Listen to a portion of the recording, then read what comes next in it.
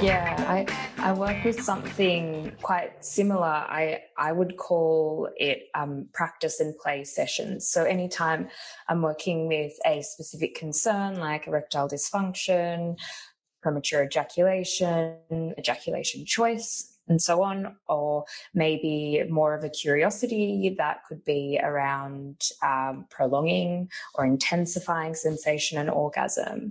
I would look at a practice session. So that practice session may be working with edging, Kegels, it could be working with different strokes, anything that you're using to sort of add to your toolkit. And then a play session to work with just enjoying your body, to make sure that it doesn't always just feel like homework and like you're trying to solve something.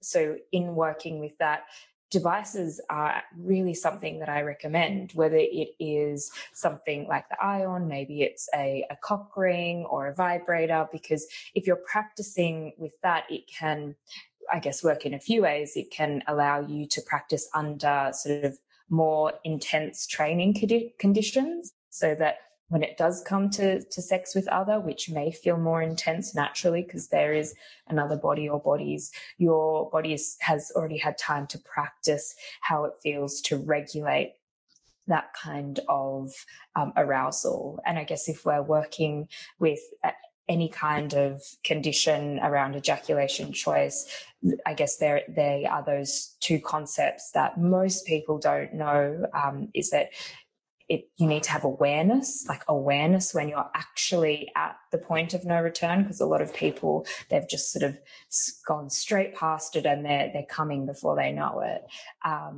As well as regulation. So finding ways to regulate that with breath, movement, sound, touch, placement of awareness, all of those wonderful things that you can use and those embodied experiences to bring your arousal back down. Yes, so tools like that can be wonderful for a whole range of sexual experiences, whether you're intending to practice or whether you're intending to play.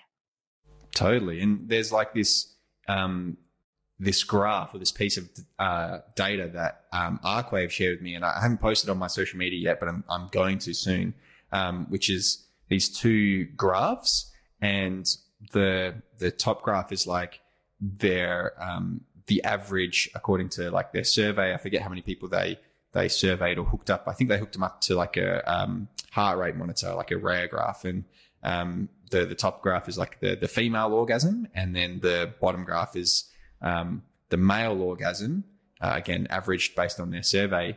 And then they've got this third graph, which is like the male orgasm when that male participant in the survey has used their product, the Ion, the Arkwave Ion, which has that pleasure air stimulation of the frenulum. And I talk a lot about the frenulum and how I guess important it is for like increasing your sensations. A lot of guys totally bypass it when they're just masturbating with their hands.